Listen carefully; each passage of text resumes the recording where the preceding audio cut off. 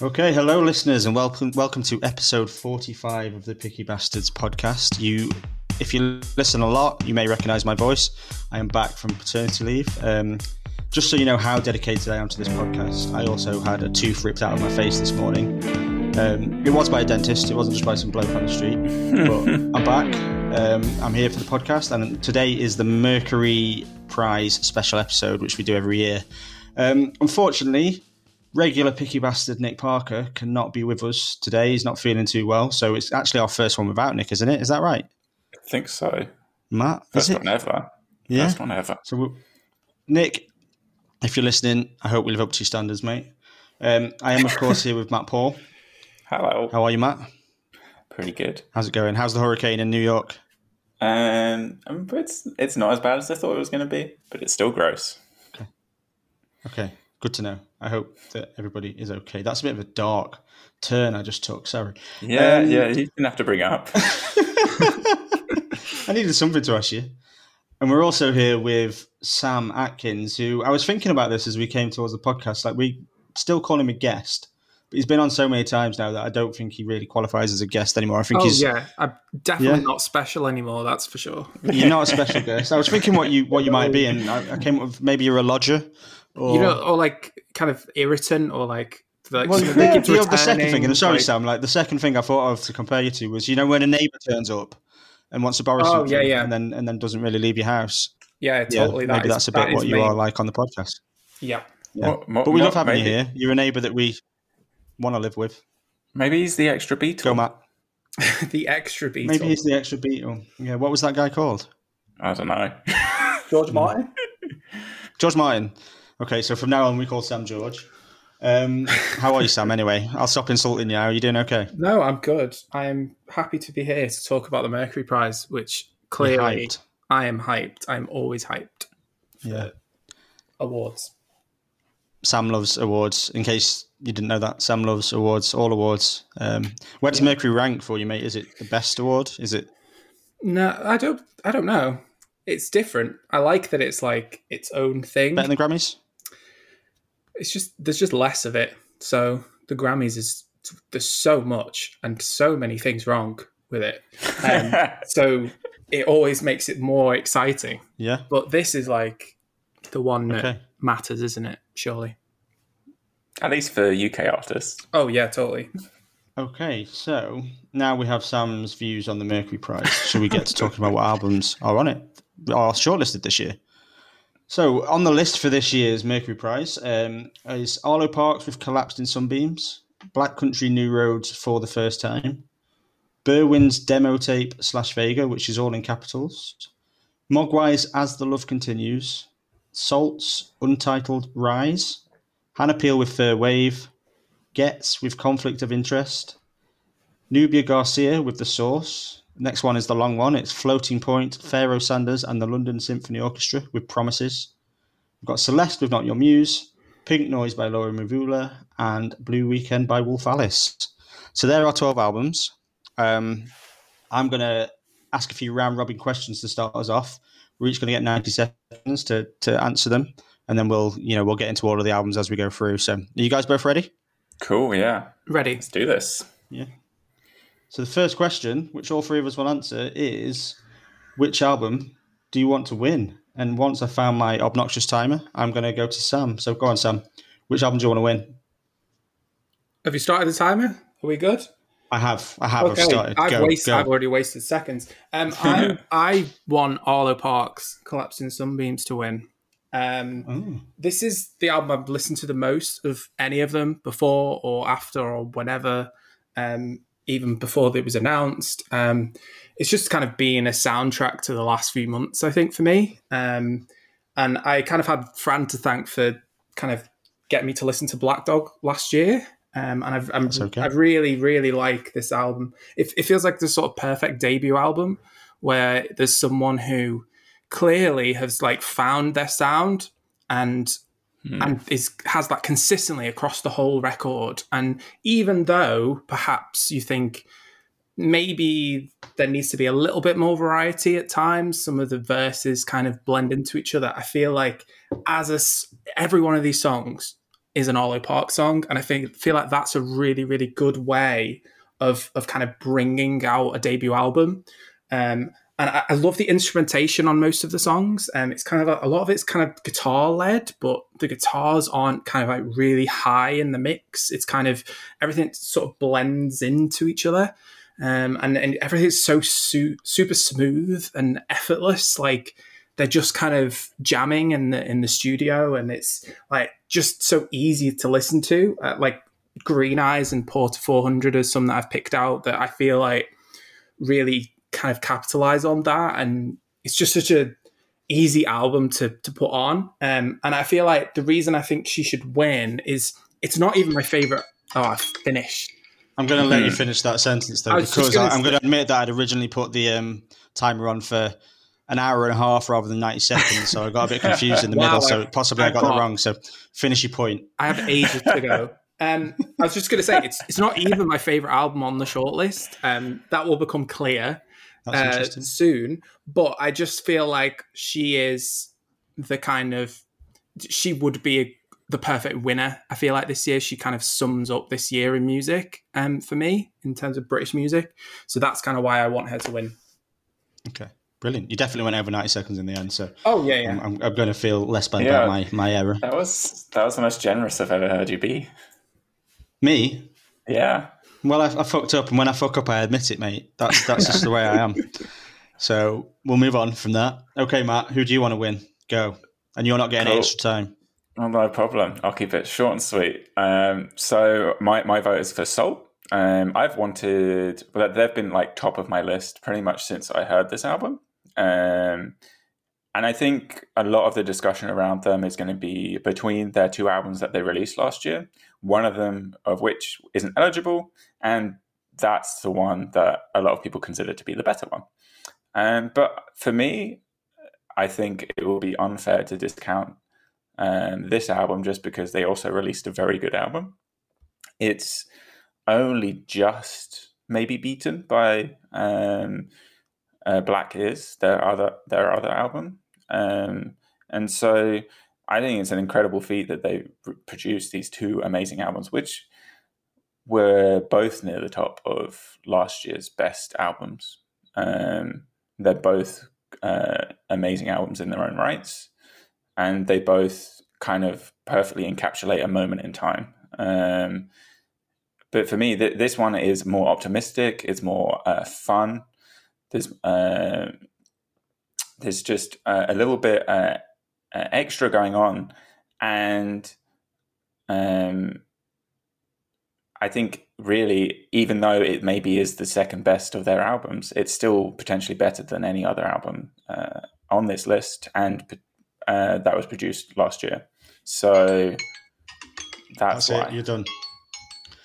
Just as an aside, Matt, me and your wife had a conversation around your birthday about which Salt album she should buy you on vinyl. Did I get it right? Because from what you just said, I'm not sure.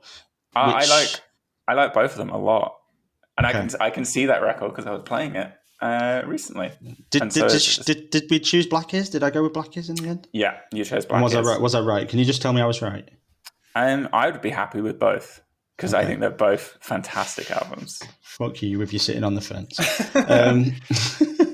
I need to add extra weight into this game.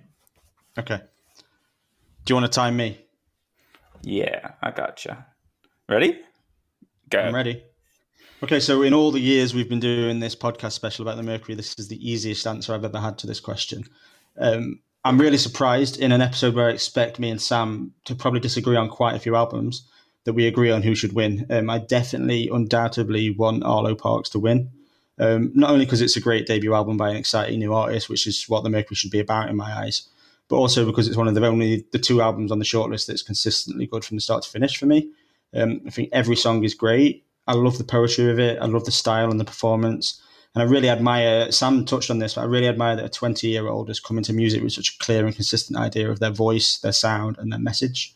I love the blend of the personal and the universal in her music. I think she tells stories about her life, but relates them to a lot of struggles that will be really relatable to her audience, I think, particularly in terms of sexuality, identity, and mental health.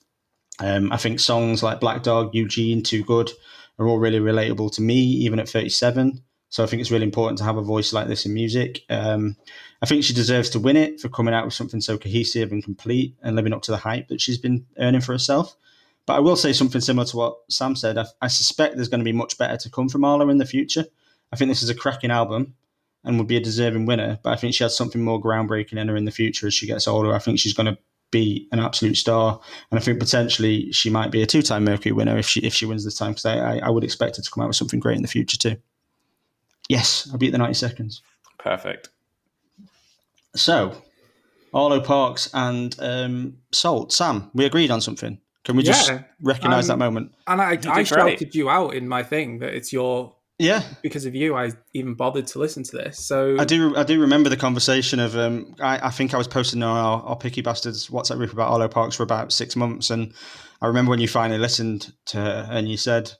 This is not what I was expecting at all, because I assume me recommending it it's made it think it would be something you wouldn't want to listen to. There's something you touched on a bit, and I wrote down the word genreless. Like, I can't think of what genre that album is supposed to be. Like, that's a really good point. It's kind of like its own thing, and you could compare it to so many different things. And I think that's one of the reasons that it's so kind of perfect for the Mercury. Because I can't imagine someone listening to these albums and going, I really hate that. Like, there's something in it that anybody can get, surely. I think so. So. I would have been interested to hear what Nick would have had to say to it, because he's the person on the podcast that I wouldn't have been sure about his reception. I mean, Matt, I don't know if you can talk about it now, or is it... I can't talk about it's an answer to one of your later questions. Hold tight. I can talk about Salt now, and what I'm going to do is do exactly what Matt pretty much said he doesn't think people should do, which is compare it to the previous album. Which is ridiculous. I mean, I'll explain why as I go through. I was a big fan of Black Is. I think another one that I talked about in the WhatsApp group. And Rise came out literally the week that I first heard Black Is.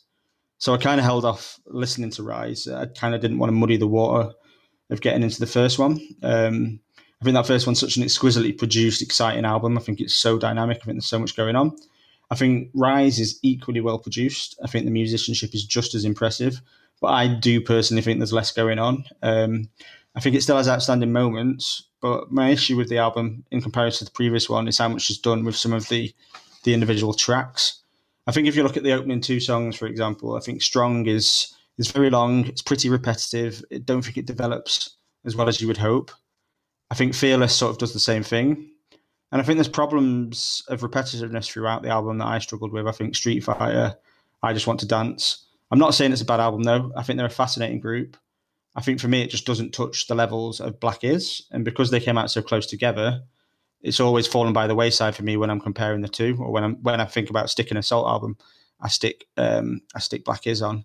That said, there's some great songs on this one. I think particularly towards the end of Rise, it gets really good. I think Uncomfortable is fantastic. I think Scary Times is one of the best things they've done at all. And they would definitely be one of my preferred winners on this list, even if I don't personally love this album as much as the other. I like what they're about. I think they're really exciting. I think they're politically on point. And I think the fact that they're so political is probably why they won't win the Mercury. I think it'll go to someone less political. But I do think it's a great album. Sam, I don't know. I do think it's a very good album. I think Black is a great album. Does I know you said some of them are repetitive. I Just Want to Dance, does that not get stuck in your head? Like in a good way? It gets stuck in my head in an annoying way, I'm afraid, that song. That song annoys me a little bit. Devoid of joy in your life, aren't you, Frank? Yeah. It's just a bit too... It's just a bit too fucking disco, you know? Yeah, so, that's good. I can talk about this. Cool, go for it. Because I wrote down, this will come up in the want to win section. And if it doesn't, I'll be very surprised. So I was right there. It would have been Nick's choice as well, I think. Yeah, I love this. Because I know, Matt, you picked this in the article, didn't you? Both me and Nick did. Yeah, so there's no surprise that it's on the list, I think, and it fully deserves to be. Like, I think this album makes me want to dance. I smile the whole way through. It's really good vibes, and yet you're sat there and then you're kind of thinking about, well, actually, how can I change my perception on this? Or that it manages to do both things. And for me, that's why I gravitate towards this record a little bit more than Black is. I really love both. I do think they're kind of one in the same. They're very much the same kind of. It's like a double album, basically, the way that they were released. And for me, this is the one that I gravitated towards. I think like Free and Sunshine and Street Fighter and Strong. I think those songs just make me. They're like funky, but like honest and soulful, and all of these things. And I've just it really stands out on here. The reason I would never say that I want Salt to win, and this is the problem, is I love this album, but I feel like part of their like whole thing is that like, oh, we don't know who they are, and we never see them, they never perform, and maybe I enjoy that too much that I just don't want them to like be at the Mercuries and turn up and then accept the award, because it just kind of ruins this like mystique of like, oh, it could be anyone in this collective, and kind of like they bring these special guests in, and I'm sure that's going to change, and they'll probably do a tour, and then it'll be, oh, it's actually these people and stuff. But I think I enjoy that too much. And the other reason I don't actually think it's going to win is that I think it's a bit too similar to the Kiwanuka record from last year. I think they're not... It has a lot more kind of a dancey vibe, but I do think they're very, very one in the same kind of message. And I can't think of the Mercuries kind of giving the same sort of album the award the year after. I don't think that really happens, which I feel like that's a bigger reason why they might not win, because there is quite a lot of a connection, I think, between them. I mean, they've worked with Michael Kiwanuka, haven't they, quite often? Yeah. He's probably in the band for all we know, isn't he? Probably. Yeah. Probably playing guitar. Yeah. Do we know that Cleo Sol is definitely in the band all the time, or is I'm that convinced, but I don't know. I think it's them and one other, the producer, are known to be in the band, I believe. I could be wrong. I think that if they win it, I don't think they'll turn up anyway. I think it'll be some sort of weird acceptance. Yeah, they're the only... I think there's only 2 acts that aren't performing at the actual show, and they're one of them. Okay. Yeah. I would hope so, because their whole shtick and the rejection of what it is to be a band in these current times, if they do then just go for awards and are like, hey, photo shoot. It doesn't sit well. I'm gonna have to be a little bit the whole fucking who are we, we're Mr. I find it a bit wanky. I think that's part of why I don't want them to win. I totally get that. I feel like whenever I speak to people and say they should listen to it, I do feel like they're very much like, well, this is the kind of the intelligent musician kind of pick. But in the end, I think the album is like really accessible. Like I think they make great music. Yeah, so maybe that is a problem from that side, and they probably should stop. The word doing accessible is though probably where my preference for Black Is coming. I felt like Black Is was a little bit more challenging. I felt like this album was maybe with its more disco sound was a little bit too accessible and a little bit less unique to me. But again, none of this is to say it's a bad album. It's just to say that, and then it's not as good as the previous one. And I don't think it's quite as, it made my top 4 on this list. That's what I'll say. I mean, the latest one they put out again, I think is interesting, but let's not get onto that. Let's move on. We could talk about Salt for a whole podcast, couldn't we? Yeah. Should we move to the next question? Let's do it. Which I wouldn't be surprised if they came up again at some point.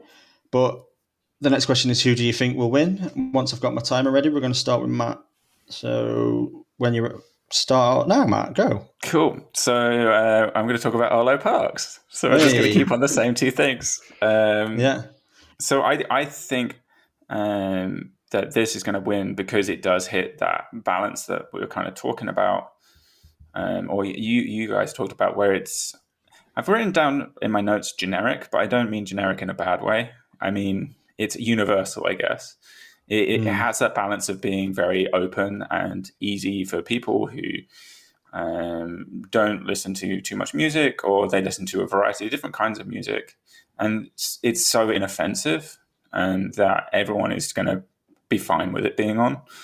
But despite that, it still actually has enough like creativity within it, and unique like fingerprints over it to still be interesting, and like it could still be lauded by the like Mercury Committee, because of the like what it's got going in. I think overall it's a very like I liked this album. I didn't love it. I think it's a very nice album. There's some clear big singles towards the front end, like I think like second through fourth track, and the rest is good, but less interesting for me. And so it does have this vibe of like this would be perfect for like a little cafe somewhere. Well, before you say anything else wrong, the alarm's going to cut you off. You said lots of right stuff as well, though. Yeah. So, yeah, I was interested to ask. Obviously, you just got to it, but you didn't seem to commit quite early on in that about whether you actually like the Arlo Parks. But we'll get just more to that. It feels safe. That's what I suppose. That's what I'm getting at when I talk about doing something a bit more groundbreaking. I think when I first heard the album, I felt a bit of that. I think it's grown on me and grown on me and grown on me. But when I first heard it, I felt a little bit of that too. Yeah. Well, maybe safe is what people need right now. Maybe it is. Shall we? Is it me? You ready? Yes, it's me. Yes, you're up. Ready? Okay. Steady, go. So even though I've said that I don't think Salt will win, I think there's two most likely winners are Salt and Gets. I do unfortunately think Gets will take the prize in the end. I think it has the ingredients of a recent Mercury winner. I think it does the thing of hinting about how political it is without ever being too strong in its message, which I think is a theme of recent winners. I think it almost completely follows the Dave blueprint from a couple of years ago, in fact.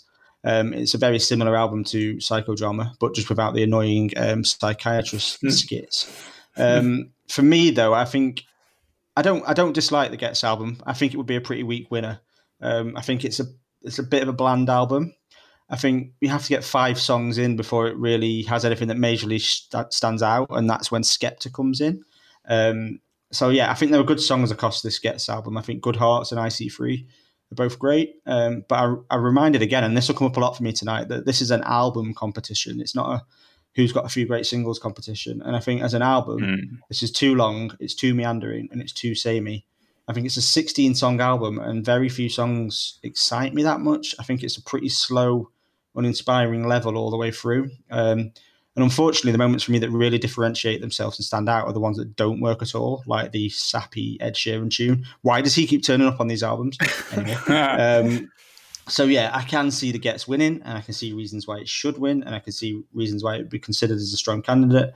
But on a personal level, I'm bored by it. I only had one more sentence. Okay, so over to Sam. Who do you think will win? Sam, go. I don't need the 90 seconds because I'm going to say Arlo Parks again. Okay. Last 2 years, I've picked the same for both of these questions, and I've also have agreed with Matt on what I think will win. And last year they did win, so maybe Arlo Parks will win this. But yeah, pretty much everything everyone has said. I really like it, but I also agree with what Matt's saying is that it is inoffensive in that sort of like anybody can listen to it. So I do think that the voters are going to. I think there's lots of things going on in this shortlist and lots of different styles and all of this stuff. And I feel like this kind of stands out for its kind of, I think everyone voting will enjoy it. And I don't think there'd be like an uproar if it won. So that's why I think it's going to. How does the voting work? Do you know? Does anyone know? Jamie Cullum picks it. It's just Jamie Cullum every year. He just picks which one he wants to win. There's like 12 people, and then they supposedly sit in the room and then argue about it on the day. And kind of come to a unanimous decision. That's what they tell us anyway. It upsets me a little bit that every year Jamie Cullum and Anna McAlvey, this prize that I spend so much time thinking about and listening to, every year Anna McAlvey and Jamie Cullum get a fucking say. But anyway, yeah, I mean, to touch on the Arlo Park points, I agree. I think that's what I'm getting at with it not being groundbreaking. I'm going to see her in November, and I can't wait. But I think I do feel like this is the start of a massive. She's totally going to be nominated career. again. Like I've written that down as well. This won't be the last time she's nominated, which I feel like maybe she'll do something much better, and that sort of thing usually happens, and people will win, and then they'll do something even better than that, and then they won't win. That kind of thing I could see happening. I think like a hint more dynamism, like throughout really the rest of the album would take it up really like a gear, and it would become like a sensational album. I think it's just it needs that just extra little bit. But for a debut, it's impressive. Cool. Does anyone want to talk about Gets at this point? I can talk about Gets. Sam? Yeah. I picked this on the website as something that should be nominated. I still stand by that. And I really, really like this album. I find it weird that you've compared it so directly to the Dave album, because I get that it's sort of the same genre, but I wouldn't even say that this is in that same kind of political. It's not in the same side of things as like the Kano record or the Dave record or even Stormzy. I feel like this is a lot more straightforward, like beats and bars kind of album. Yeah. And I feel like that it works because of that, because I think Gets is really engaging as a performer on this. I feel bad because I feel like I've kind of ignored him for so many years, and he appears on so many albums that I really like, and he's always on, appearing at people's shows, doing great verses on people's songs. And he's kind of like one of the originators, along with all of those people, and like Wretch 32 and Kano and all of these people that kind of all started at the same time, Dizzy. And I really like the moments when some of those people kind of turn up. It feels like everyone's kind of got each other's backs in that side of it. I think quite often it can, some kind of like grime songs can feel a bit like they're like attacking other people, but this feels very much like everyone is rooting for Gets to have this moment in his career, and it is like the career-defining album that he's done. And this is the first time it feels like he's like a fully fledged artist. And isn't it his debut as well, Sam? Is that right? No, he's had like a couple of albums, but this is his debut like major label album. Okay, so it's the first one that's had a big push, but he had albums like 10 years ago, and or like whether they were counted as mixtapes then, I don't know. But this is the first one that's kind of really broken through and being like a big thing. I picked out IC3 as well than what you said, Fran. Yeah. And I really like Fire and Brimstone. I really like the one with Dizzy on it. And then I think Autobiography is like the out and out highlight of the album. And I know that sort of song has kind of been done in this genre quite a lot of I'm telling you my story, but I like kind of the honesty that he brings to it. And he's very open about everything that's happened and kind of what it's meant to him through his whole career and his struggles and kind of, it feels really kind of like laying it all out. So the one thing I will say about Gets is that he is extremely lucky that Dave released his album like a week after the eligibility period ended, because there is no way he'd have made this shortlist as the only grime album, because that album is absolutely winning the Mercury next year. There is nothing that's gonna it has the prize written all over it already. Like that would 100% have been on this list and probably would have won. Had it been a couple of weeks earlier. Oh, I know, totally. But I'm saying that now, and I'll eat my words when it doesn't get nominated. A year from now. I think it's interesting hearing you talk about Gets, though, Sam, because I think my problem with the album, why I said it sounded like the Dave, it's maybe not a political thing, it's more the sound of the album. I think. It's the reason I struggled to get into, as far as you just having some of the stuff you've just explained sounds really interesting, but because I found the album quite samey all the way through, I never really got to that point where I could engage with the story. And also I don't know as much about Gets as you do, so there's obviously that. But I think maybe if the album was a bit more dynamic and varied, that would have got to me. But I don't know. What about you, Matt? Are you able to talk about him at the minute? I think this album has much more going on than the Psychodrama. Like Psychodrama is very. It's better than Psychodrama. I will say that. I will say it's better than Psychodrama. Like the production of Psychodrama is very stark, and like this felt like it's still very grimy, but it had like some like classic hip hop motifs in there and stuff that added an extra element that isn't, I don't think, as common within grime. And I quite enjoyed hearing those like these more like mix of hip hop sounds within the grime backdrop. I think it made it much richer than some grime, at least. And I like the album as a whole. Yeah, as you touched on, it's too long. It loses punch over time. Yeah, the Ed Sheeran song sucks. That's like an Ed Sheeran song with Gets featuring. Just go on Ed Sheeran. I totally see what Sam was saying about the features. It does add this kind of like warmth to the album and like a celebratory tone. But I also don't think the features in the actual songs added that like much. I think Gets outshone pretty much all of them. So it's like they almost detracted in some ways, but I also see that like that warm vibe. I hadn't thought about it until now, but they do add to like the tone of the album, even if they're not necessarily adding to the content, I don't think. But yeah, I thought it was really good, and I was quite excited to listen to it. I just wish he'd trimmed it down a little bit. Yeah, we talk about that a lot, don't we? Yeah, people trimming down albums. Okay, I think that's that question covered, isn't it? So yeah. Question 3: what was your favorite discovery? And I'm going to start this time. So when you're ready, Matt. Matt. Yeah, I am. Go. Okay, so it's definitely pushing it for me to call these a new discovery, given that I'd seen them on a new band stage at a festival and listened to the album 2 or 3 times. But if you want an answer to this question, the only one I can possibly give you is For the First Time by Black Country New Road. I think the reason they're okay as my answer here is because despite those previous experiences, I feel like I only got my head around them during this last month of listening to this playlist. I think what struck me the most is that while I'd previously dismissed them as a bit too abrasive for my tastes, there was actually a lot of quiet beauty in this album. I think the instrumentation at the end of Athens, France, for example, is absolutely sublime. I think the whole of track X is just gorgeous. That guitar line's beautiful, and the restrained use of the sax is perfect. I think that might be the best song on this whole shortlist. But something else I missed on those first 2 listens is that they're actually just a really fun band too. I think their playing style, their song construction, and their lyrics, they're just kind of letting loose and enjoying themselves. I have no doubt that this will split opinion in this group, but the breakdown at around 6 minutes of Sunglasses is one of the most enjoyable bits of music I've heard in 2021. I think the whole "I'm more than adequate, leave Kanye out of this, leave your sertraline in the cabinet" section is just fucking great. I could listen to it all day.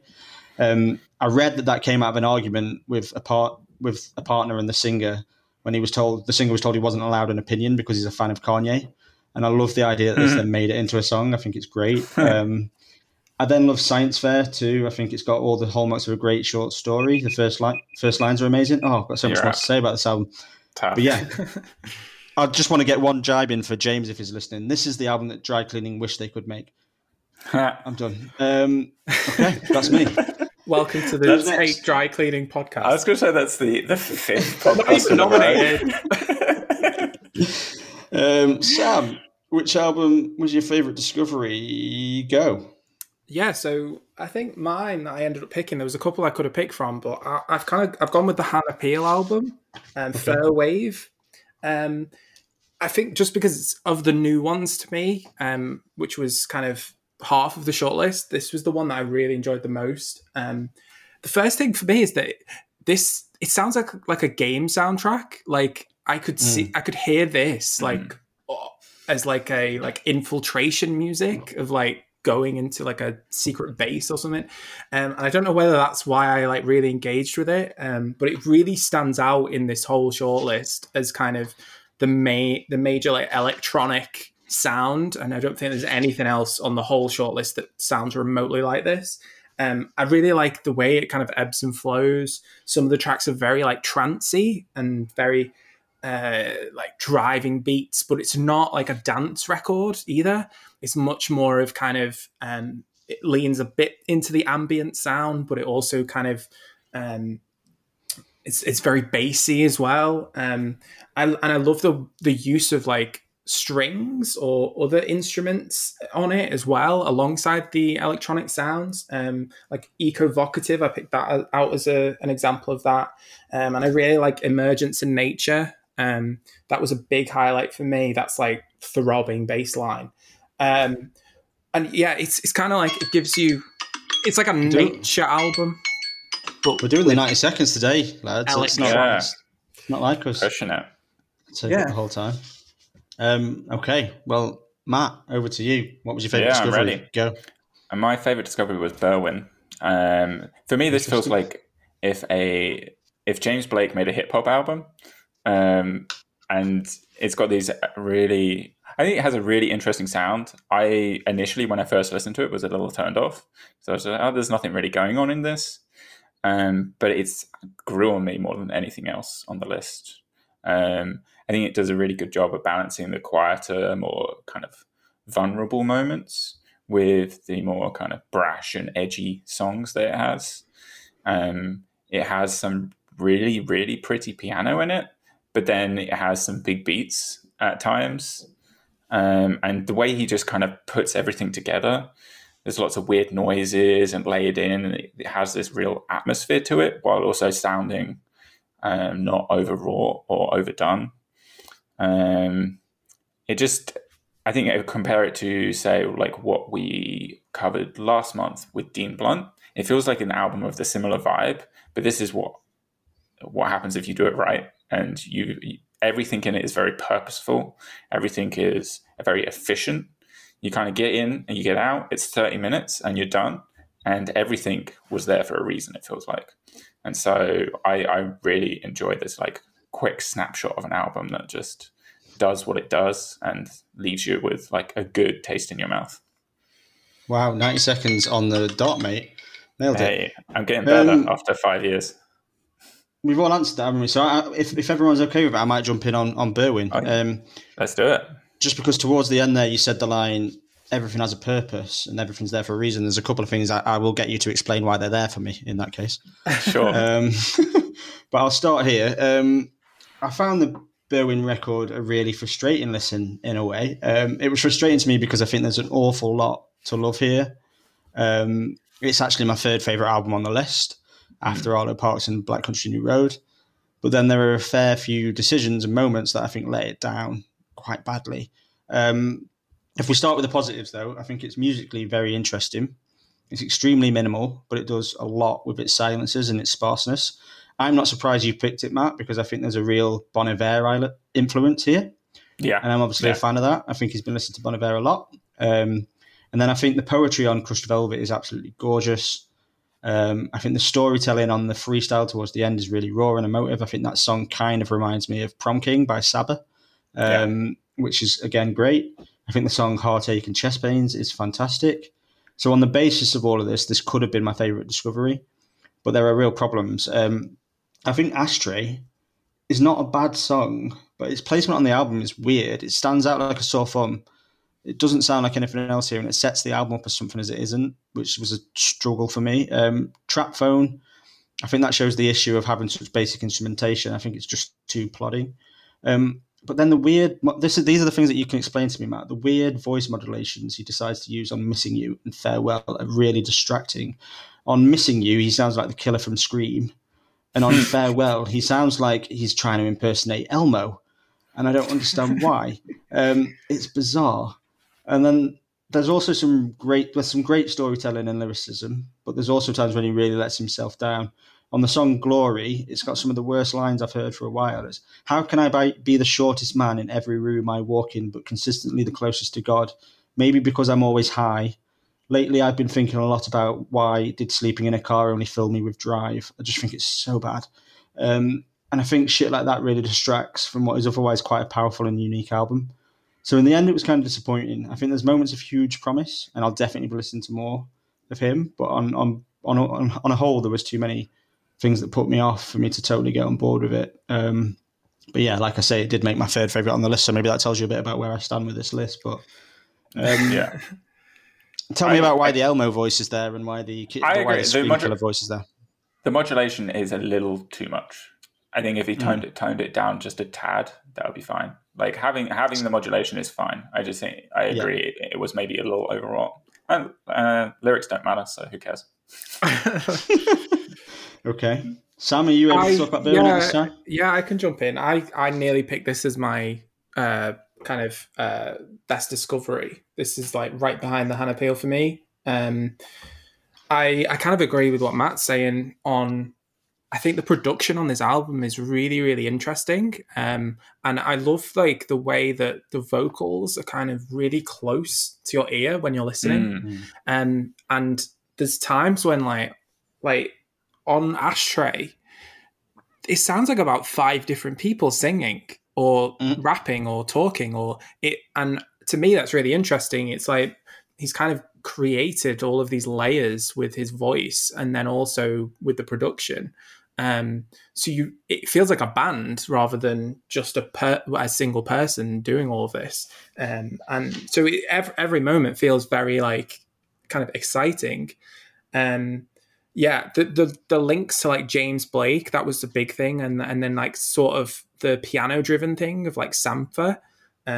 So I can totally see why this is kind of another one I thought of on the shortlist. This is very much a Mercury Prize nominated album, and I find it interesting that he wouldn't have been nominated had this been last year, because the rule change that kind of kicked off after the Rina Sawayama thing, he wouldn't have been eligible last year, and is this year. So he's the first person to kind of be like win out from that change, basically. So I find that interesting as well, because that it kind of sets the kind of context of this album making the shortlist in a different way. But yeah, I really like it. And it's definitely one of the ones that I'll kind of go back to. I've tried to avoid listening to the other one because I know he's released another album since this, which I nearly put on my playlist by accident. So I'm glad I didn't. But yeah, so I'm interested to see if that kind of develops this further or if it's not as good. I don't know. Yeah, I'm the same. I've avoided listening to it, and I'm very excited to dig into it. I felt isn't that other one previous? Isn't the other one a previous album? I think the other one was first. I thought the other one was this year, and this is from last year. Yeah, there's one that just got released a couple months ago. Okay, just because I'd seen that one around, and maybe I'd missed this one totally, because I think he was on the he made that BBC Sounds of 2020, didn't he? I remember I did the article about that on the website, and I talked about there's a song called Vinyl on that album, which I chose as actually the best song from the BBC Sounds ones that I listened to. Cool. I think I definitely will check him out again. Yeah. And I think, listen, we all sound like we're kind of in agreement in a way on Beau, and you two don't see as many problems as me, but we all put it as our second favourite discovery by the sound of things. So yeah, we're kind of in agreement. I feel like there's a lot of disagreement about to come up, so I just wanted to get some agreement in there. I have no idea what you mean, Fran. Let's briefly talk about. I mean, I'll briefly talk about Hannah Peel. There's not a lot I've got to say. Of the instrumental albums, though, it was the one I initially felt most engaged with. I think it feels the most dynamic and innovative. I think it feels most exciting. I also think it manages to pack an emotional punch at times without words, which always impresses me because it's something I find hard to get on board with. And it'll make the top half of my list here, but I will probably never listen to it again. One thing I'll say about Fairwave, though, is it's definitely not boring, which is something I can't say about a lot of albums on this shortlist. So it's not boring. That is my main takeaway from Fairwave. Not boring. Not boring. Matt, can you talk about Fairwave at this point? Yeah, I can chat about it. I think Sam was right about a lot of it. I think it is wonderfully atmospheric. It has this warm. For me, it feels natural. It feels kind of coastal for some reason. Yeah, totally. I don't know if that's because I lived on the coast, but but I think it does balance these kind of natural sounds. But it also has a lot of like mechanical, like machinations in it as well. So it sounds very also human, and I think it adds an extra depth to it. And it also just has this warm glow, I think, throughout, which is kind of optimistic, which is nice to listen to when you're listening to it, like instrumental music, because quite often it's I find especially these days instrumental music can be quite claustrophobic, and because there's a lot of doom and gloom, and so it's reinforced with the music. But I think there are some definitely highlights within the album, but a lot of it sticks to just basic like soundscapes, and I think that's fine.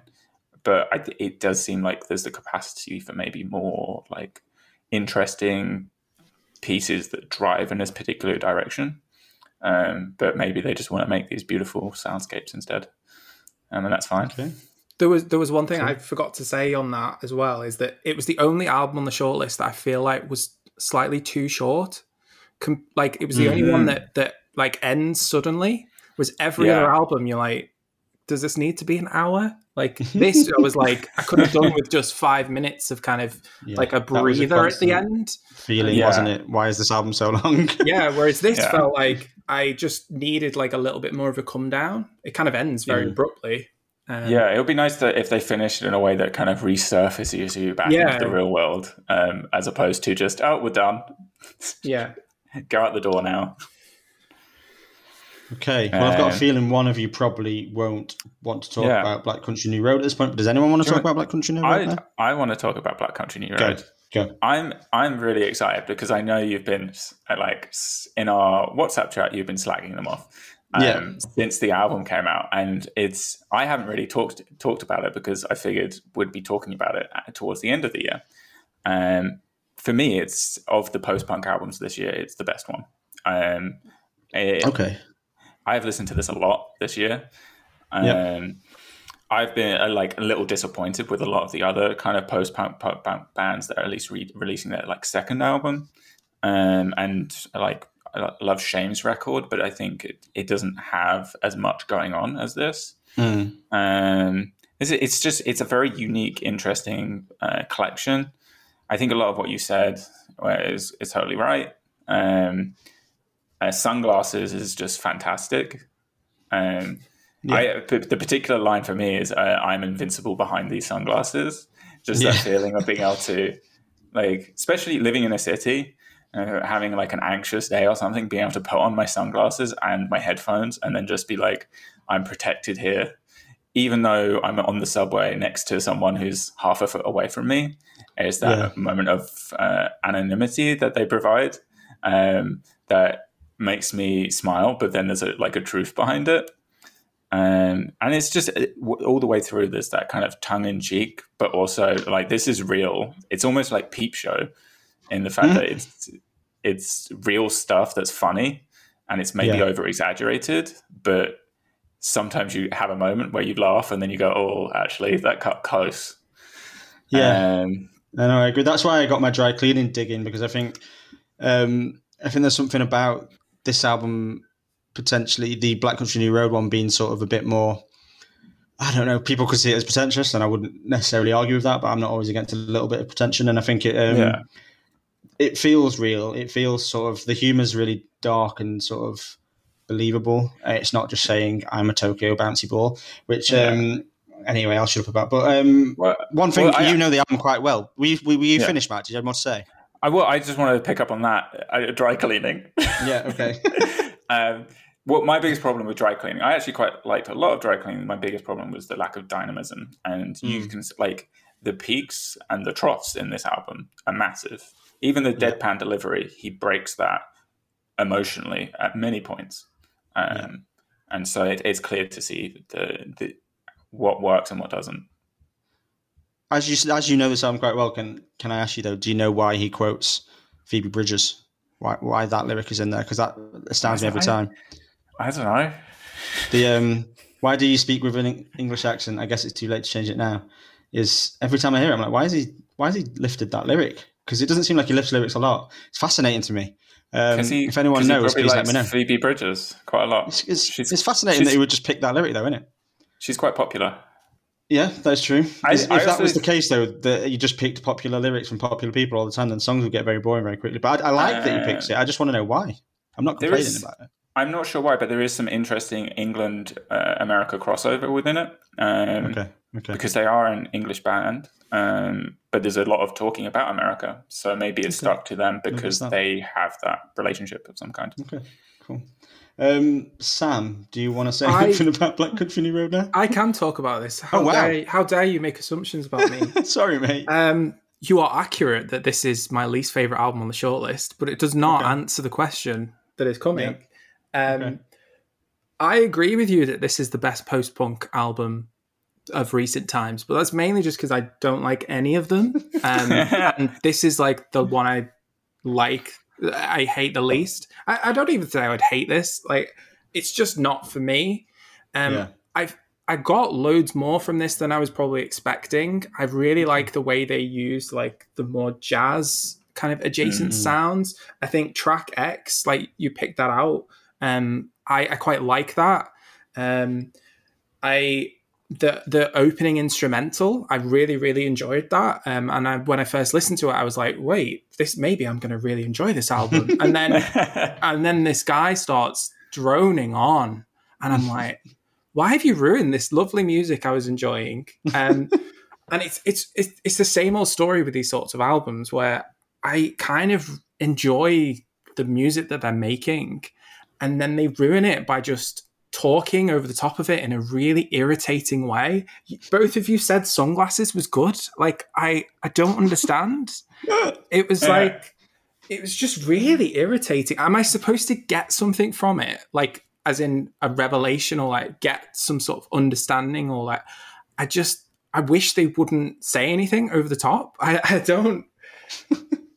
The thing is, it's a really interesting album, and it's like, the reason I wouldn't say I don't want it to win is because I can totally see why this should win. I think that I get the whole post-punk thing, and I get that there should be some sort of award for that. Like, so if it did win, I'm not going to be annoyed. I don't like it, and I'm not going to go back. It's by far the album I will never listen to again. But I absolutely get it for what it is, and I much prefer this to, say, the Fontaines DC album, or I think I listened to like 2 tracks of Dry Cleaning and gave up. So of the ones I've listened to, this is much more there was much more interesting things going on. They feel like they do a lot. It's just not for me. See, I think it's a really interesting time for me to talk to you about post-punk, Sam, because obviously we have these conversations a lot. And, I've sometimes felt in my head that your dismissal of post-punk is a little bit like, people who say pop music's shit, all pop music's crap. I sometimes get that from you, but that doesn't sound like what you're saying now. You sound like you're saying you actually do understand that post-punk is... I absolutely get it, and I get what it's for, and I get why people like it, and I really like some of the music. I love the energy and the performances that people do, but I do not want to be listening to it. Like, there's just... That's fair. It's just shouty come and see men. Squid with me? Shouty men need to be stopped. Like, so the points when there's no shouty men on this, I really like. Yeah. Why don't you like shouty men at all? What I just don't want to be listening to that in my free time. Okay. We get enough of that in everyday life. Yeah, I mean, I think shouty men are a problem in society, but most of the time these men are shouting about things that are quite interesting. Oh, yeah. So it's not... Yeah, anyway, I just wanted to bring that up while we were there. Well, I'm shocked, so I'm now fascinated to see what Sam's most upsetting winner is. Because I think I might know, actually. I'm not going to guess. But I thought it would be that. Let's go to Sam when I've got my timer. We've talked about all those albums now, haven't we? Here's the next question. Yeah. Last question. Okay, Sam.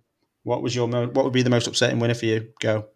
So the most upsetting winner for me is Celeste, Not Your Muse, which may come as a shock to people, because I don't mind this album, and I reviewed it on the website, and I've been on quite a journey with this album. It is not the bottom of my list. There's a couple of albums beneath it.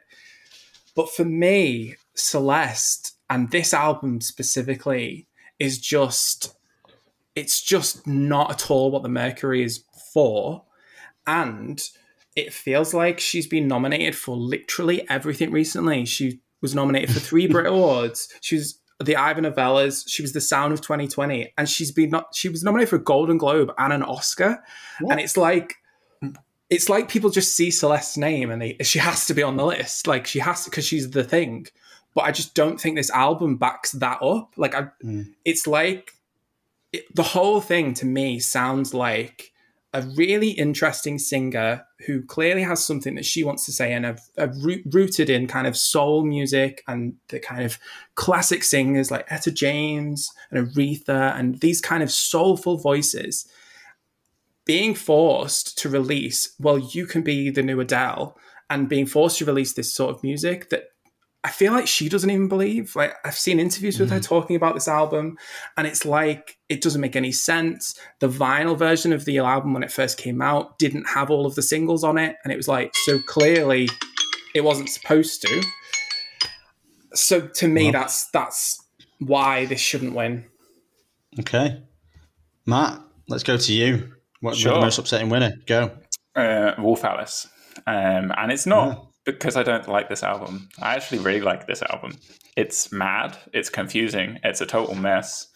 But it's like fun. But I feel like they've already got one Mercury that they didn't deserve, so they don't need a second one. I think there's some of the best songs on this. Wolf Alice are a band I actually really, really like. One of the best shows I've seen in New York was them supported by Drench. And it was fantastic, playing their debut album. And so, like I was saying, some of the best tracks they've ever made are on this. There's some absolutely fantastic songs. But then they also have stuff like Play the Greatest Hits, which I know we've talked about privately, is a ridiculous song. But I think it's not annoying. It's hilarious. And for them to juxtapose it right next to maybe the best song they've ever made, I think is very funny, and kind of tongue in cheek in the way that it's almost criminal, but I think it's purposeful, right? As an album, I've listened to it a lot. I still don't know if I love it or just think it's fine, but I've enjoyed most of the moments I've had with it. And so, yeah. And so, shh. Stop talking. I'll stop. Correct choice. But stop talking. Are you ready to time me? Yes. Ready? Steady, yes. Go. Okay, so in the years we've been covering the Mercury Prize, and possibly in the history of the Mercury Prize as a whole, Wolf Alice's Blue Weekend is the worst album to make the shortlist. It's appalling. It's totally uncohesive. It's a horrible set of songs. Each song seems to be a terrible attempt at a different style or genre that doesn't suit the band at all. It kept making me think of events at my school where they would just put a band together from a few people and they would fumble through songs that were unconnected and shite. It's like the music of the losers of a teenage battle of bands. They don't say anything interesting at any point. From the horrible screamy, squealy, wouldn't you believe I'm in Los Angeles chorus of delicious things onwards, it's just so unbelievably generic and formulaic. Lipstick on the Glass is probably the one tolerable song. And then it's followed by the worst run of songs I remember hearing on this podcast. Smile is a terrible skate rock throwback. Safe from Heartbreak sounds like a reject from the Grease or Glee soundtrack. How Can I Make It Okay is a set of cliches that Glenn Hansard would be embarrassed by. And I'm not even going to get into how embarrassing Play the Greatest Hits is. The worst thing about this album, though, is that none of them sound like the same band or like it's the same album. It sounds like one of those compilations you found in a bargain bin for 10p and end up using as a frisbee. The Mercury is an album competition, and this album is an unlistenable mess. It gets slightly better after that run of songs that I've just mentioned, but when I say that, all I mean is I could stop pressing the skip button. One thing I'll say for them is this is definitely less bland and forgettable than the one that won the Mercury, because it's a fucking awful cliche fest. And if they win the Mercury with this album, the Mercury Prize is dead to me. Oh. 90 seconds. There you go. There's the I spoke quickly there because I had so much to say that I had to do it quickly. Okay, Sam. Do you want to defend Wolf Alice? I'm going to jump in on Wolf Alice because both of you know that I absolutely love this album, and this is the best album on the shortlist by far, and it is by far my favorite album of the year so far. And I have no idea why. I am as baffled as anyone else. I remember being on the podcast talking about Wolf Alice for like 5 minutes at the end of the thing. And then we were all like, we didn't even count them as part of the list. And then they won. And I was so just nonplussed with them. I just did not really care. I didn't mind them. They didn't annoy me. And then this album is just some of the best indie music I think I've heard in years. Every single song you just said that is terrible, Fran. That run of 7 tracks at the start is the best thing on this shortlist. If it ended there, I would have picked it as it should win. The reason that I don't think they should win is because they did win for an album that definitely shouldn't have won. So in my head, all I've done is I've just gone, they won the Mercury Prize for Blue Weekend in 2017, and that is a thing that happened. They can be nominated over and over again, and they've won it for this album. I'm just pretending that they've won it for this album. That's the reason because I don't think Wolf Alice should be a double Mercury winner. I think they should win for this album in 3 years ago.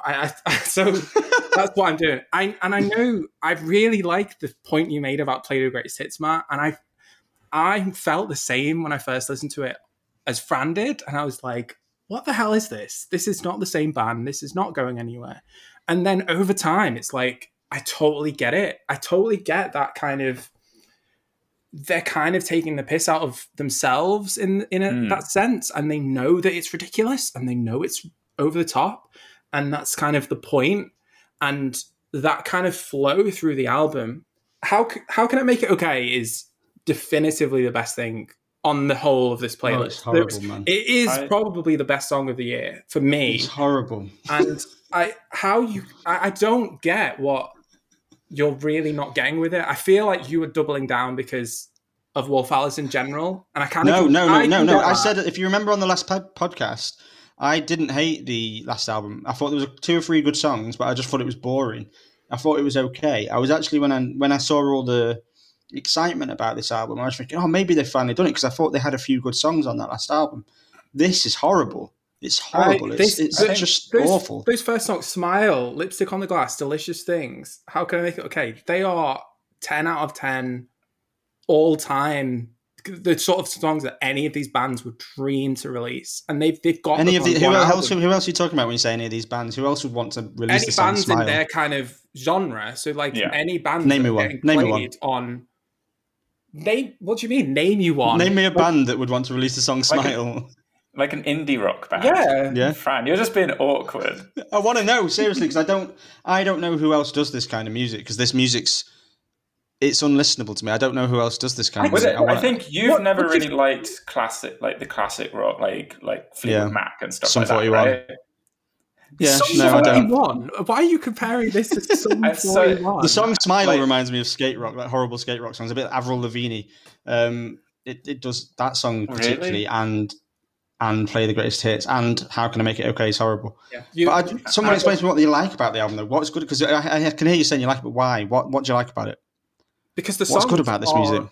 Fucking incredible. That's why. That's it. There's the feeling that I get when I hear those songs is I instantly want to sing along. I instantly want to go see them live. Like I do not care about Wolf Alice in the slightest. Yeah. I really don't want to go see them. And yet I'm like, this is it. This is the album. And it's so strange to me. It's not the sort of thing that I would gravitate towards at all.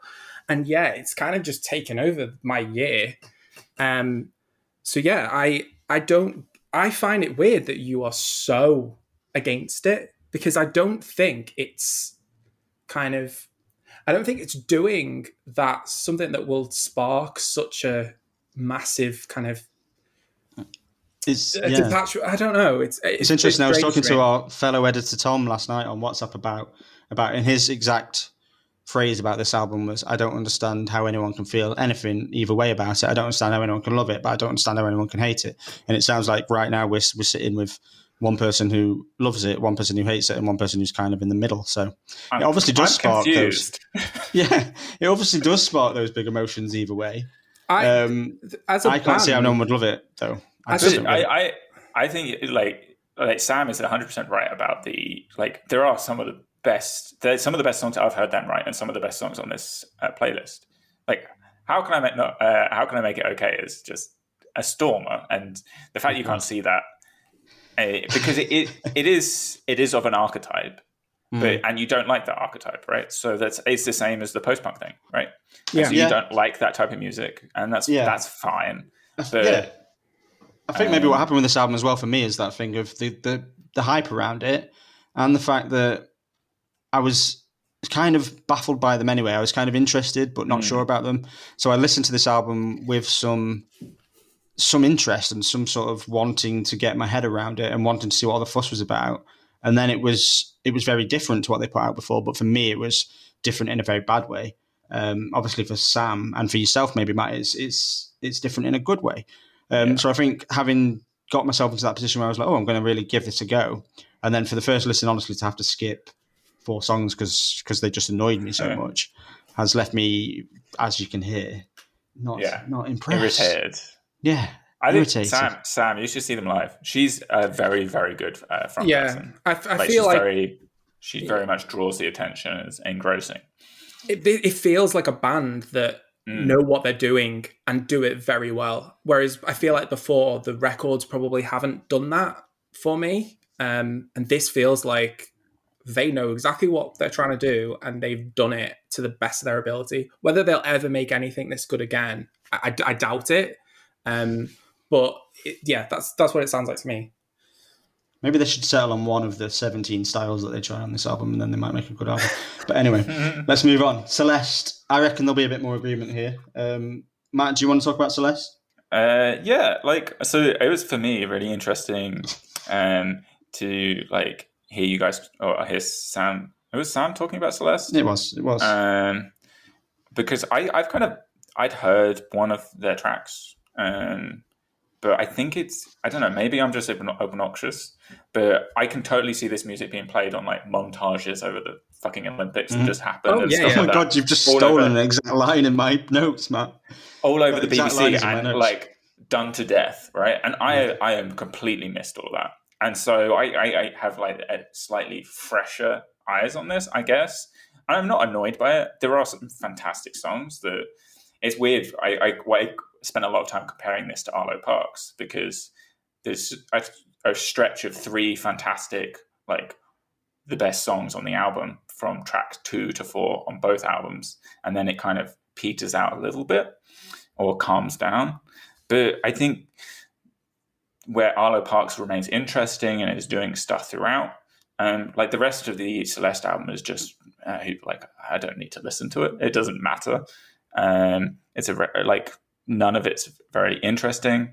I like the tone throughout. They're really, it's warm and rich sounding, but it's so warm and rich at points. It just feels kind of gooey almost. I don't really, it doesn't read as innovative and exciting. It's just where Arlo Parks is I would use this comparison. Maybe you'd hear it in a cafe and I'd go, actually, who is this?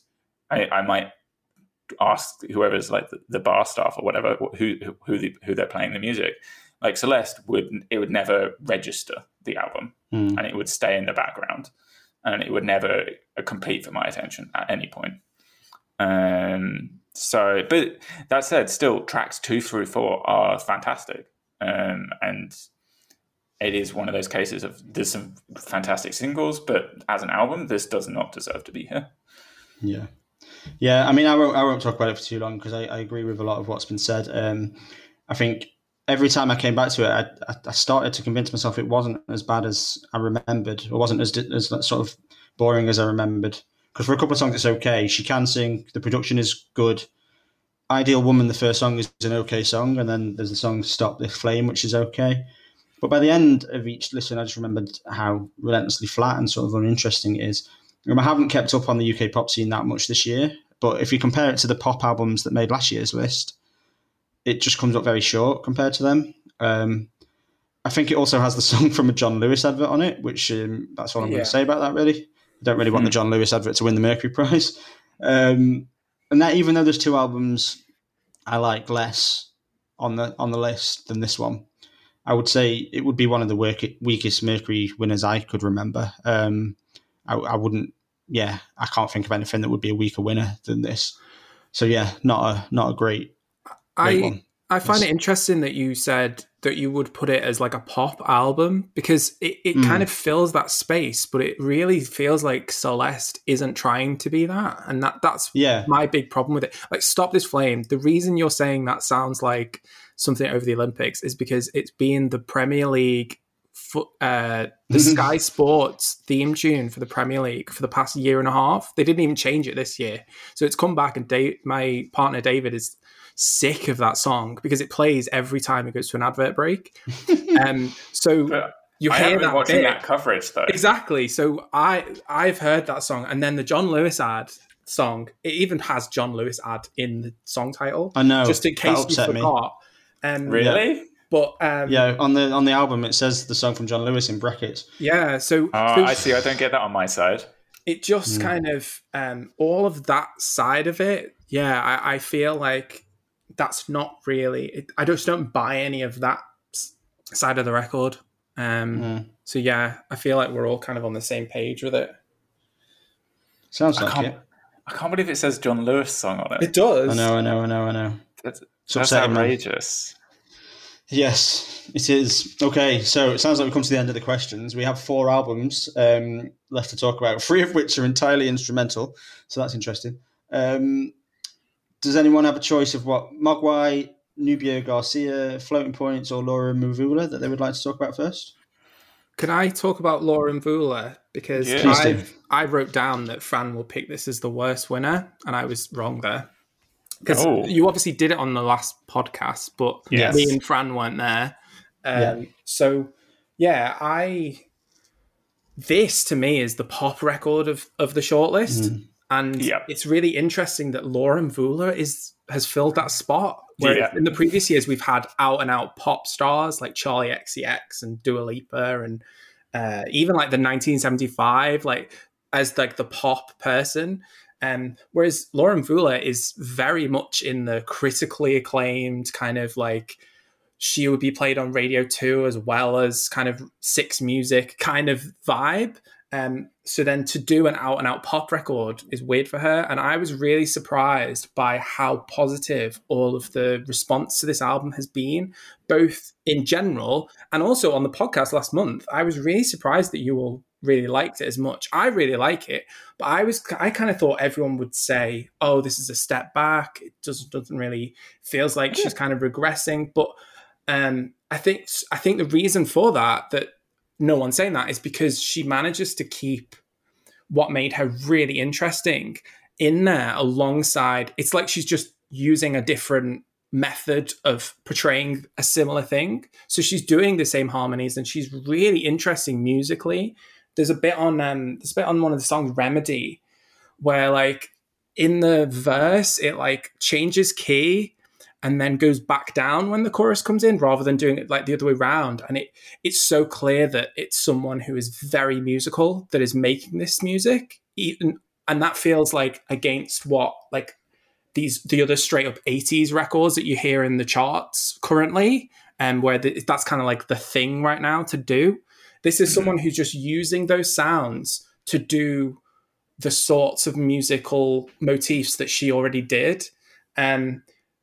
I think, for me, it isn't as good as some of her previous albums. I think some of her best songs are on this. I think Church Girl and Conditional are especially kind of, they managed to kind of capture the sound of the 80s, but also her unique voice really, really well. I think I preferred The Dreaming Room. It felt like a bit more of a kind of hybrid of her two kind of styles. But 3 for 3 for her, it seems really good, especially after she was quite open about how she was dropped by the label after the last album and really struggled with dealing with that, and kind of did that in the public eye. So coming back from that and releasing such a confident album is kind of commendable, I feel. So I fully feel like she fully deserves to make this. I don't think she's going to win with this. I feel like she probably would have won for one of the other albums she's had. But I'm kind of glad it's on here. Okay, I'll jump in Go for it. because Sam kind of touched on what you thought my feelings would be. I will say I listened to the last podcast and I was also surprised by the sort of reaction of you guys, because for me, I actively dislike this record with a passion. It was pretty close to unlistenable. I knew I was right. Yeah, you're not wrong. If it wasn't for Wolf Alice, it would have been bottom of the pile. It's uninteresting. It's repetitive. I find it really hard to differentiate between the songs. It doesn't feel adventurous or exciting. What it actually made me think of was, if you go back to before we started this podcast, if you had asked me about my feelings on sort of poppy R&B music, I was very dismissive and very snobby about it. And that's because of albums like this. This is the kind of music that made me think it was all shit before I started to learn a bit more about it and to really appreciate some music in this space. So this is the kind of album that makes me feel really negatively about this kind of music. I think it's inane. I think she screeches a lot. I think Church Girl, sorry Sam, is the purest example of my problem with this album. I think the whole how do you dance with the devil on your side thing has just been done to death, like it in so many more interesting ways and by so many more artists. And I just, for me, all of the worst songs on this playlist were on 2 albums, and that was Wolf Alice and this one. What Matters with Simon Neil from Biffy Clyro, you guys touched on last time. I think James didn't like it. That is a horrible cringe fest that makes me want to vomit.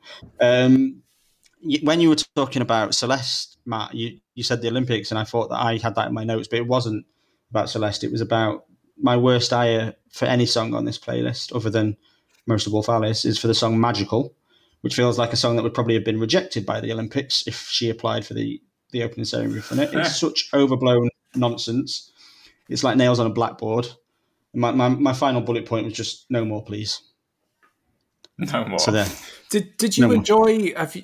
I assume, have you heard her previous albums, Fran? Do you know what? I haven't, and I was actually quite excited to listen to her because she seems really interesting, and I've meant to check her out for a long time. And I've been meaning to ask you for a while, Sam, to do like a blind taste test on the website for me. Even though you've just said all of this, I do think you should give them a listen, because this is very different in tone and style than those. That's the sense I got. That's why I was excited to listen to this one, because I think I have heard things that make me think I would like her. I've heard, conversations and read articles and seen things that make me think I would like her. So that's why this was maybe again why it was so disappointing for me, because I really didn't like it at all.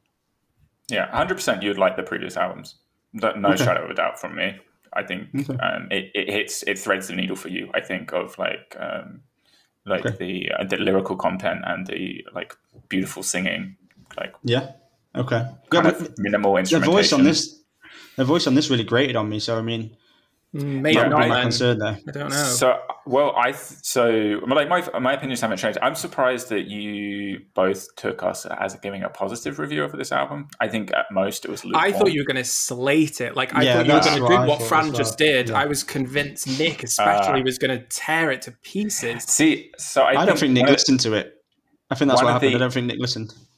One of the issues I think both James and I had is we both went in as fans, and so we were like, we're giving her the benefit of the doubt almost, because I totally respect her decision that she wants to change up what she's doing, but I don't think she nails the 80s aesthetic, and I think she hampers herself by going for it. And I think the biggest area she hampers herself is her voice.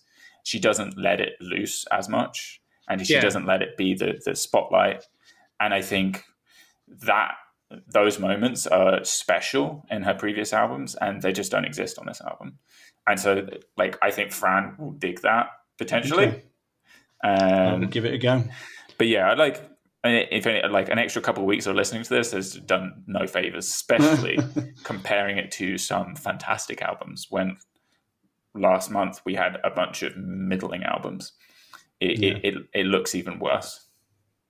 Okay, well, interesting. On that point, I'm going to go to you, Matt, for one of the... Tell me what your favourite of the remaining 3 are. So the Mogwai, Nubia Garcia, or Floating Points. Which is your favourite? Oh, God. I don't have a favourite. All of them are much of a muchness to me. Let's go for... Which is your least favourite? I was trying to get some positivity into the podcast. Fuck you. Okay, Sam, which is your favourite of the 3? I'd say the Nubia Garcia. I assume go. But only just... I think of the 2 jazz albums, this is the better of the 2. But Jamie Cullum must be ecstatic that there's 2 jazz albums on this list. He's so excited about managing to convince them to nominate 2 jazz. I think this one is just a lot more there's a bit more energy, and I really like the kind of fusion of kind of calypso, kind of reggae, soul. It's very percussive. Even if it's kind of very jazzy as well. It's like a world album, but not like the genre world music. It's like it just feels like it picks from like lots of different places across the globe. So she's clearly a very talented saxophonist, and I don't think any of us are going to start talking about like whether she can play the saxophone very well, because we will have no say on that. But I was surprised. She was on the proms a few days ago, and I just switched the TV on, and she was on. And I was like, oh wait, that's her. And she's really engaging as a performer, which I wasn't expecting, because she's playing the saxophone. But yeah, so that was a bit of a surprise for me. And I feel like that does come across in the album a bit. Like it's weird. You have these singers who are really good. And I really like the different voices you hear. I picked up Boundless Beings, the singer on that, Akenya. She's got like a really, really like deep tone in her voice. And I really liked that. But I enjoyed it. I feel like it'll be one of them that I say I'll go back to, and then I probably won't, because I listen to one jazz album a year on the Mercury list. Yeah. But this is like perfect. Put it on at a dinner party if you want to impress like your like work colleagues that you're like cool and into like exciting music.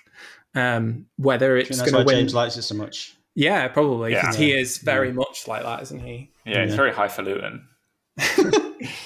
Just wants people to like him, so he plays jazz. That's my opinion. Hi, James. I hope you're all right. Matt, do you want to talk about Nubia Garcia? Yeah, sure. I think I guess I was a little disappointed. I think I've got really into the more recent jazz outings on the Mercury, like with Moses Boyd and then Shabaka Hutchings, various outfits, like the Sons of Kemet. Yeah, and The Comet is Coming. Did that get nominated for once? Or am I just imagining? I think one of their albums did. I think one of them did. Yeah. So I think like he's had a couple, and then Moses had one, and I think they were really interesting, and they took jazz into different places which were much more accessible for someone of like my palate. And so this feels a little bit more traditional. That said, you can obviously, you can hear like the reggae ska kind of drums at times, and I quite enjoyed that. But it is very much like the saxophone is the be all end all, meandering throughout this as a core of this, which makes sense because that's her thing. But it did become almost at times like this just sprawling demonstration of like, this is what you can do with the saxophone. And I'm just like, oh, that's cool, but also, yeah. And I've listened to some of her previous stuff before because she's collaborated. I listened to a lot. I still listen to like The Comet is Coming and Sons of Kemet quite a lot, and some of his other bands. And she's collaborated with him a bunch. And so I've listened to some of her songs separately through that, and they're a bit more driven and a bit more interesting. And so I was like excited when I saw this on the list, and I was actually a little disappointed because it does feel a bit less focused. But it's definitely lower middle of the pack for me. Yeah, I think my bullet points on this one could basically be summed up as it's a jazz album. It's a jazz album with lots of really long jazz songs that sound like a lot of jazz songs some would make if they were told to go make a jazz song. To me, it's kind of like, this is what jazz is. And like you said, Matt, there's been years where I'm not a jazz person, so there's probably loads of amazing stuff going on in this album. But albums like Sons of Kemet and Moses Boyd snapped me out of this sort of thing of not understanding jazz to get me really, really interested. This didn't. It was just a lot of jazz sounds. It was like a montage of jazz. I don't know if either of you watch Mighty Boosh, but it made me think of Howard Moon doing jazz. Yeah. So yeah, I mean, that's I'm harsh. not gonna. I'll say this about other albums so on the list. harsh. I can just see him making faces, you know. But I'm not doubting the talent show on here. Like, she's amazing. She's obviously an amazing musician. But as I've said about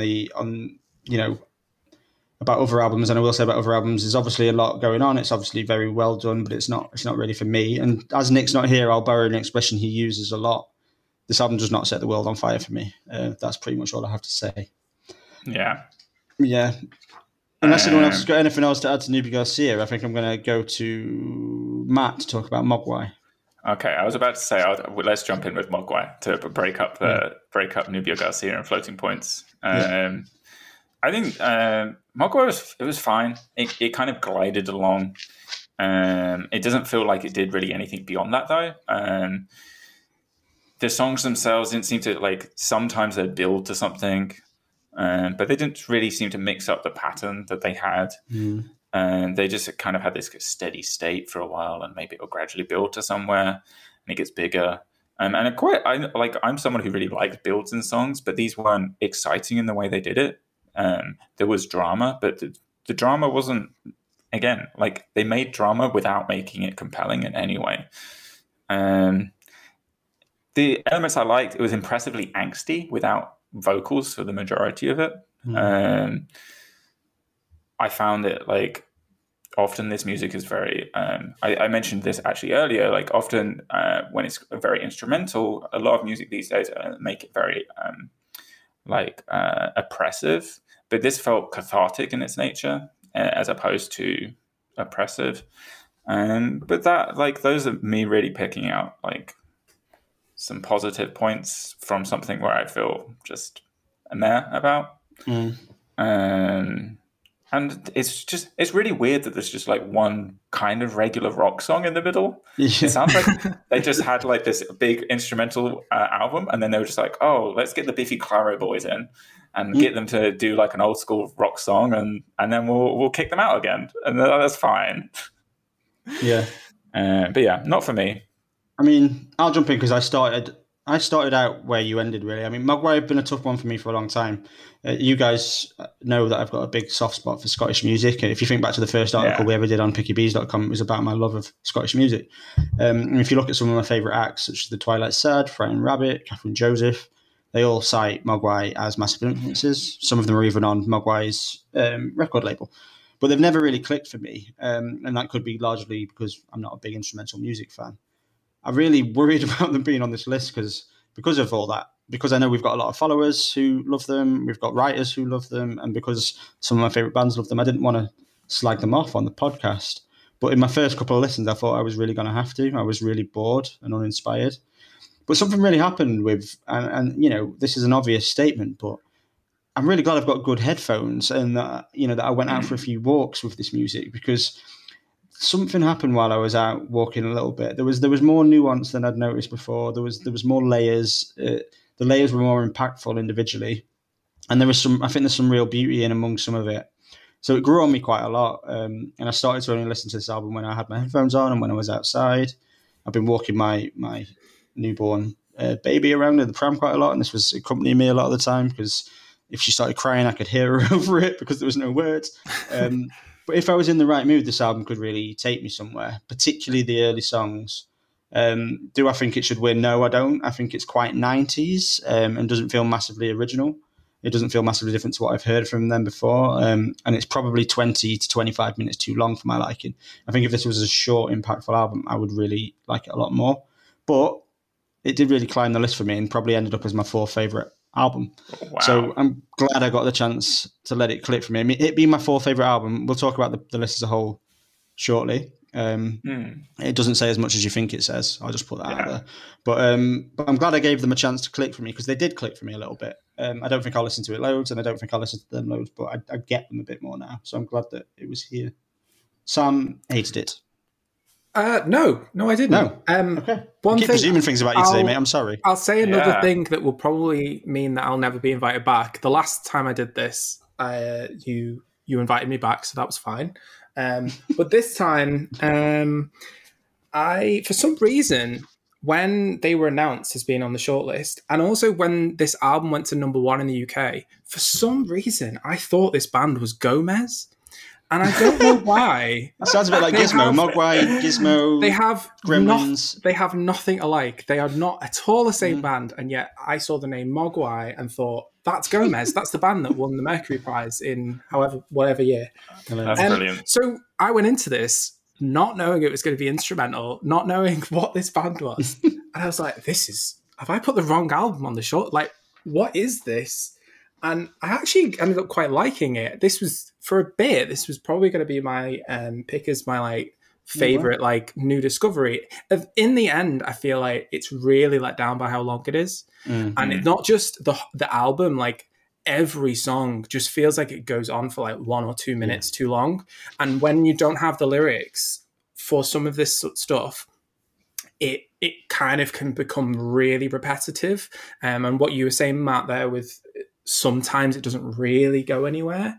That it feels like you don't get the payoff of a 7-minute track that's sort of just going on and on. Like I picked out Here We Go Forever, because I love that. Is it a guitar sound? It sounds like a vocal that's like distorted, but I can't tell what it is. And there was loads of other interesting bits where I'm like, what am I actually listening to? Is this a human making this noise? Is it kind of like a recording of something?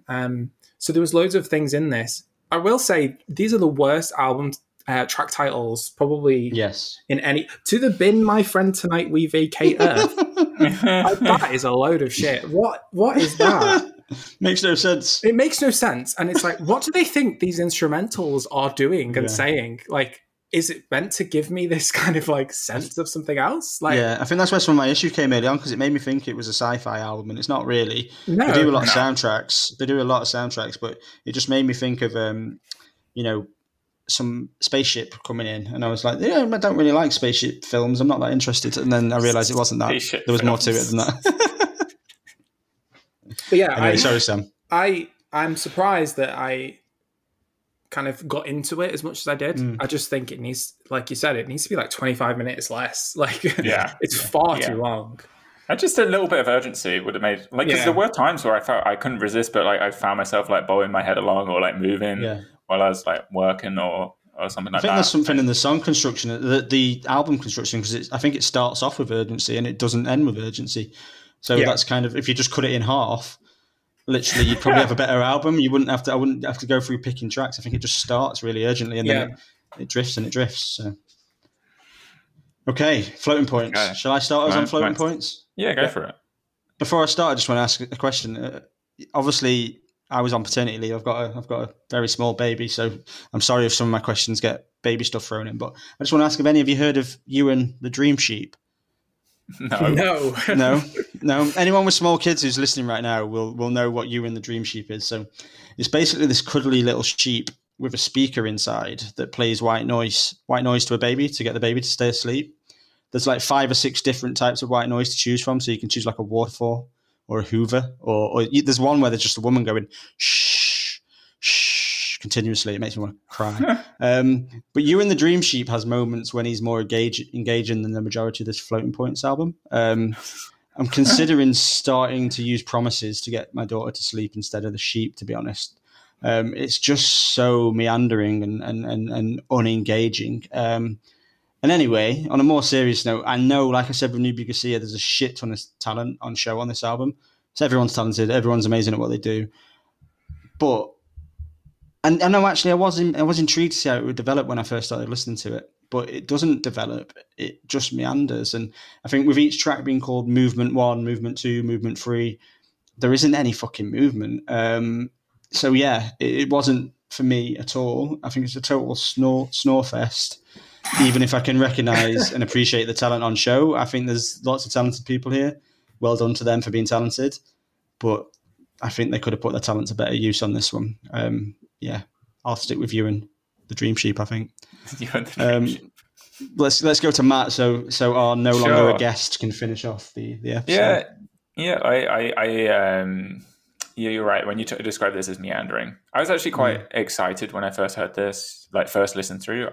I was like, oh, this has kind of got interesting. Like the fact that it has one motif that's repeated throughout the entire album. I was like, that is something I haven't heard before. I'm curious to see how that plays out over multiple listens.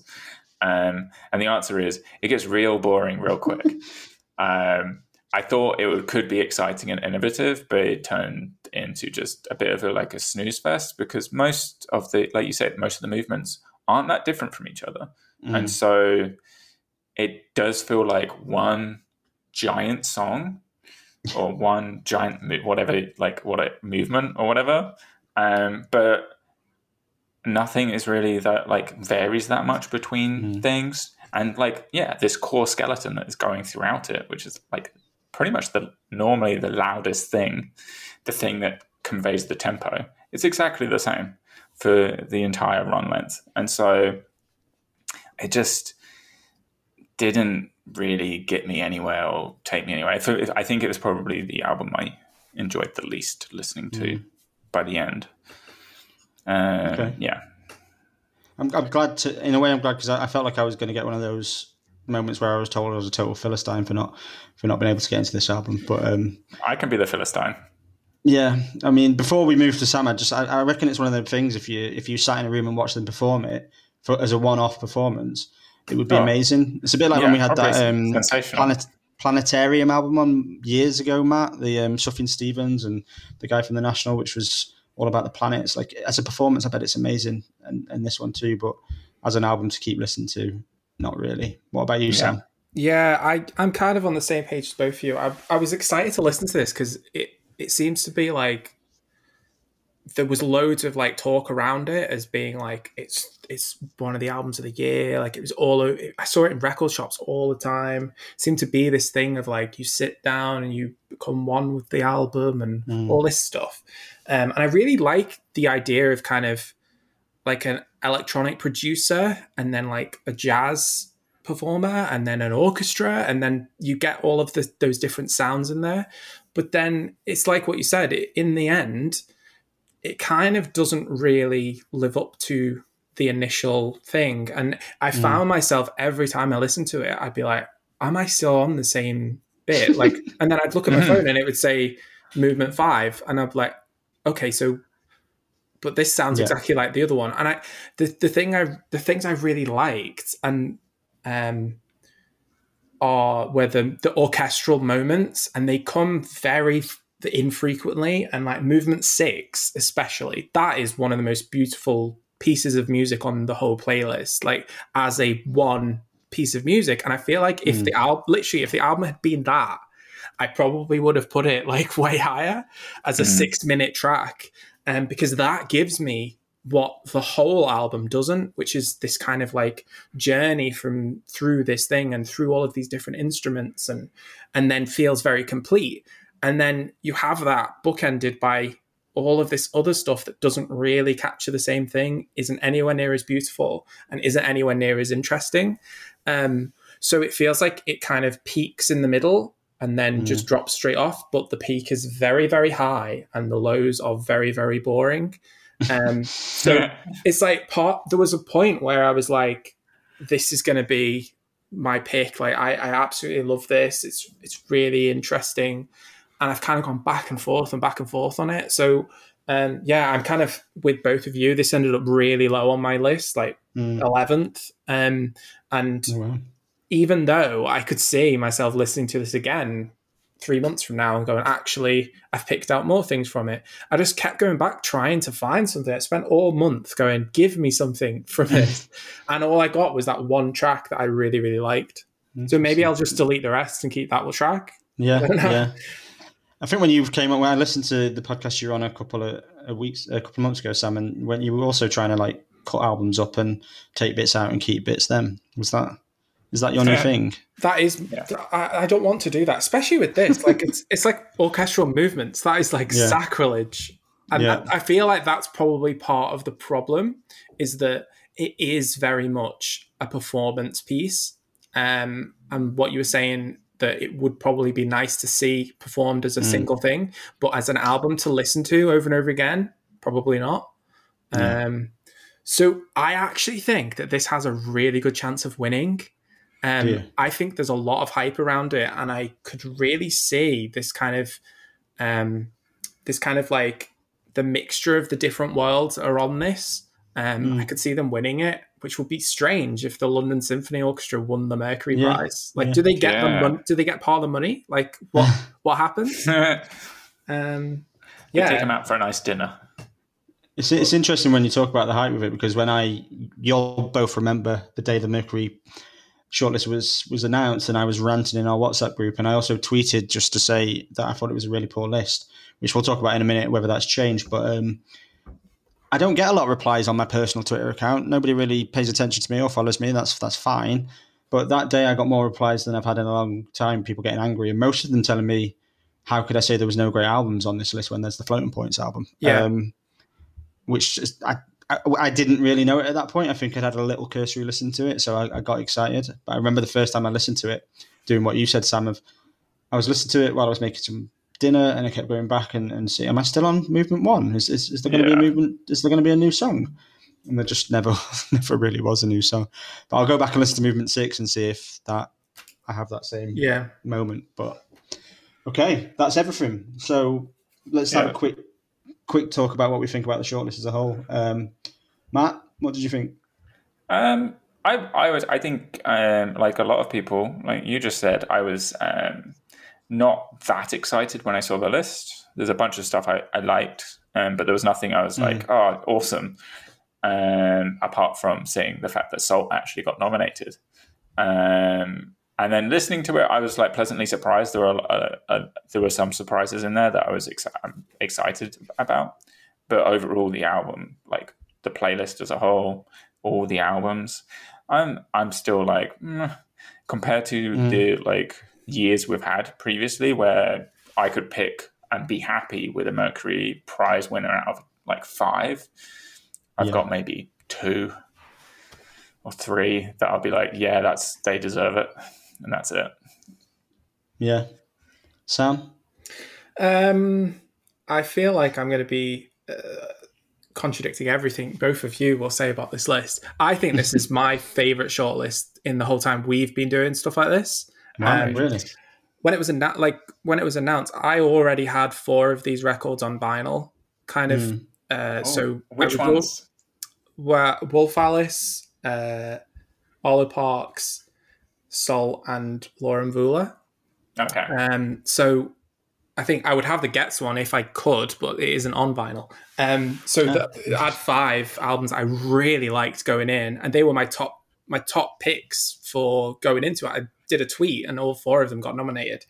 And I really like how diverse everything is. It feels very much like this list kind of showcases a lot of kind of diverse genres and really interesting albums that maybe wouldn't have usually been on it, like the Berwyn one and even the Floating Points album. We've said that it's kind of a bit boring, but on the list, I don't think there's been an album like that in a very long time on the Mercury list. So whether that's the actual state of British music right now, I don't know. I don't actually think it is, because I think there are lots of albums that probably should be on here for various reasons. I know that I always say, like, I don't want to listen to Fontaine's DC again, but it's weird that those sorts of records didn't make it. Even if I'm glad they didn't, because I didn't have to listen to it. But for the wider music space, it's a bit weird. But I really, really liked this, and there was very little that I was like actively avoiding listening to.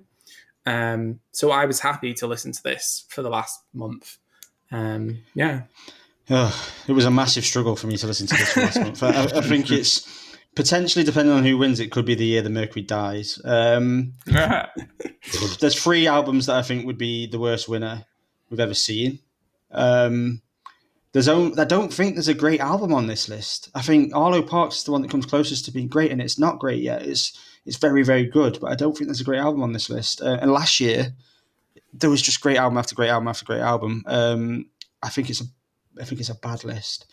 I think it's a bad list, and I want them to know, because it just didn't. It just no. There's just not good stuff. And I think the thing that I struggled with was maybe something like Gets.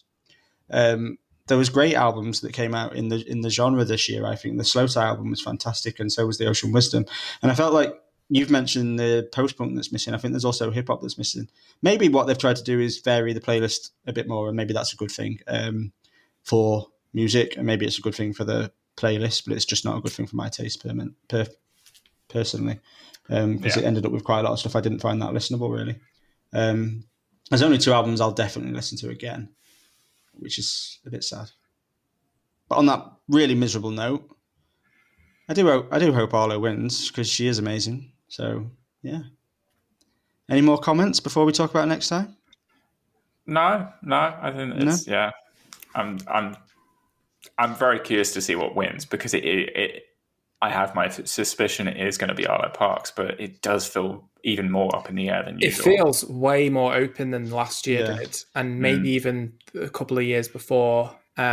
So that's why I feel like it may be like a really surprising winner that's kind of comes out and it's like hasn't really had that much success at all, because the last few winners have been very well established. And already like some of the biggest albums on the list. Yeah. If I was to pick a winner that I think would surprise people a little bit, I think it would be the Berwyn. I think the Berwyn could win it. I don't see Arlo Parks winning it personally. I just don't. I think she's done the Brit Awards. She's done too many things like that, so I don't think she will. I think Berwyn could win it. Who's the does anyone know the odds? Sam will know. Oh, I did check this the other day, but I'll check it right now. I would guess Arlo Parks is the favourite. Should we talk about next month? While let's talk about it. Okay, so next month we hopefully will have Nick back, and I will still be here as long as my baby allows me to do things and not just change her nappy. And Tom Burrows, one of the editors, will also be joining us. So I've got everyone else. Do you know what people are nominating? What people are bringing, Matt? I think I've got everyone's here apart from yours. Yeah. I've also got everyone's written down. So, okay. So you do Tom. I've got mine. I'll do Nick. You do yourself. So I'm bringing Amyl and the Sniffers Comfort to Me, and Nick is bringing Little Sims with, I believe it's called Sometimes I'm an Introvert. Yeah, and I'm suggesting Turnstile with Love Connection. Tom is nominating Lorde with Solar Power, and also doing the classic Cocteau Twins with Heaven or Las Vegas. And for the Why I Love, it's going to be a Nicholas Jar playlist. Okay. Did you find the favourite, Sam? Yeah, and from what I can see, the favourite is Salt, which I was surprised by. Get in. And not that means anything. Yeah. Obviously it doesn't. But yeah. I'm not too surprised. But I think it'll suffer a similar thing to when Nadine Shah was the favourite. It's too political at the end of the day, I think, to win it. I don't think it'll win it. I think we're looking at Berwyn, Getz, or maybe Floating Points. Maybe Sam has convinced me. Bloody Wolf Alice better not win it. Anyway, let's end on that. It would be. I don't even want them to win, and I love that album. So yeah. Right. Well, cheers. Okay. Thanks for coming on again, Sam. Our lodger / annoying neighbour. Welcome back, Fran. Thank you. We'll see you the rest of you next time. Yeah. Bye-bye. Bye. Bye.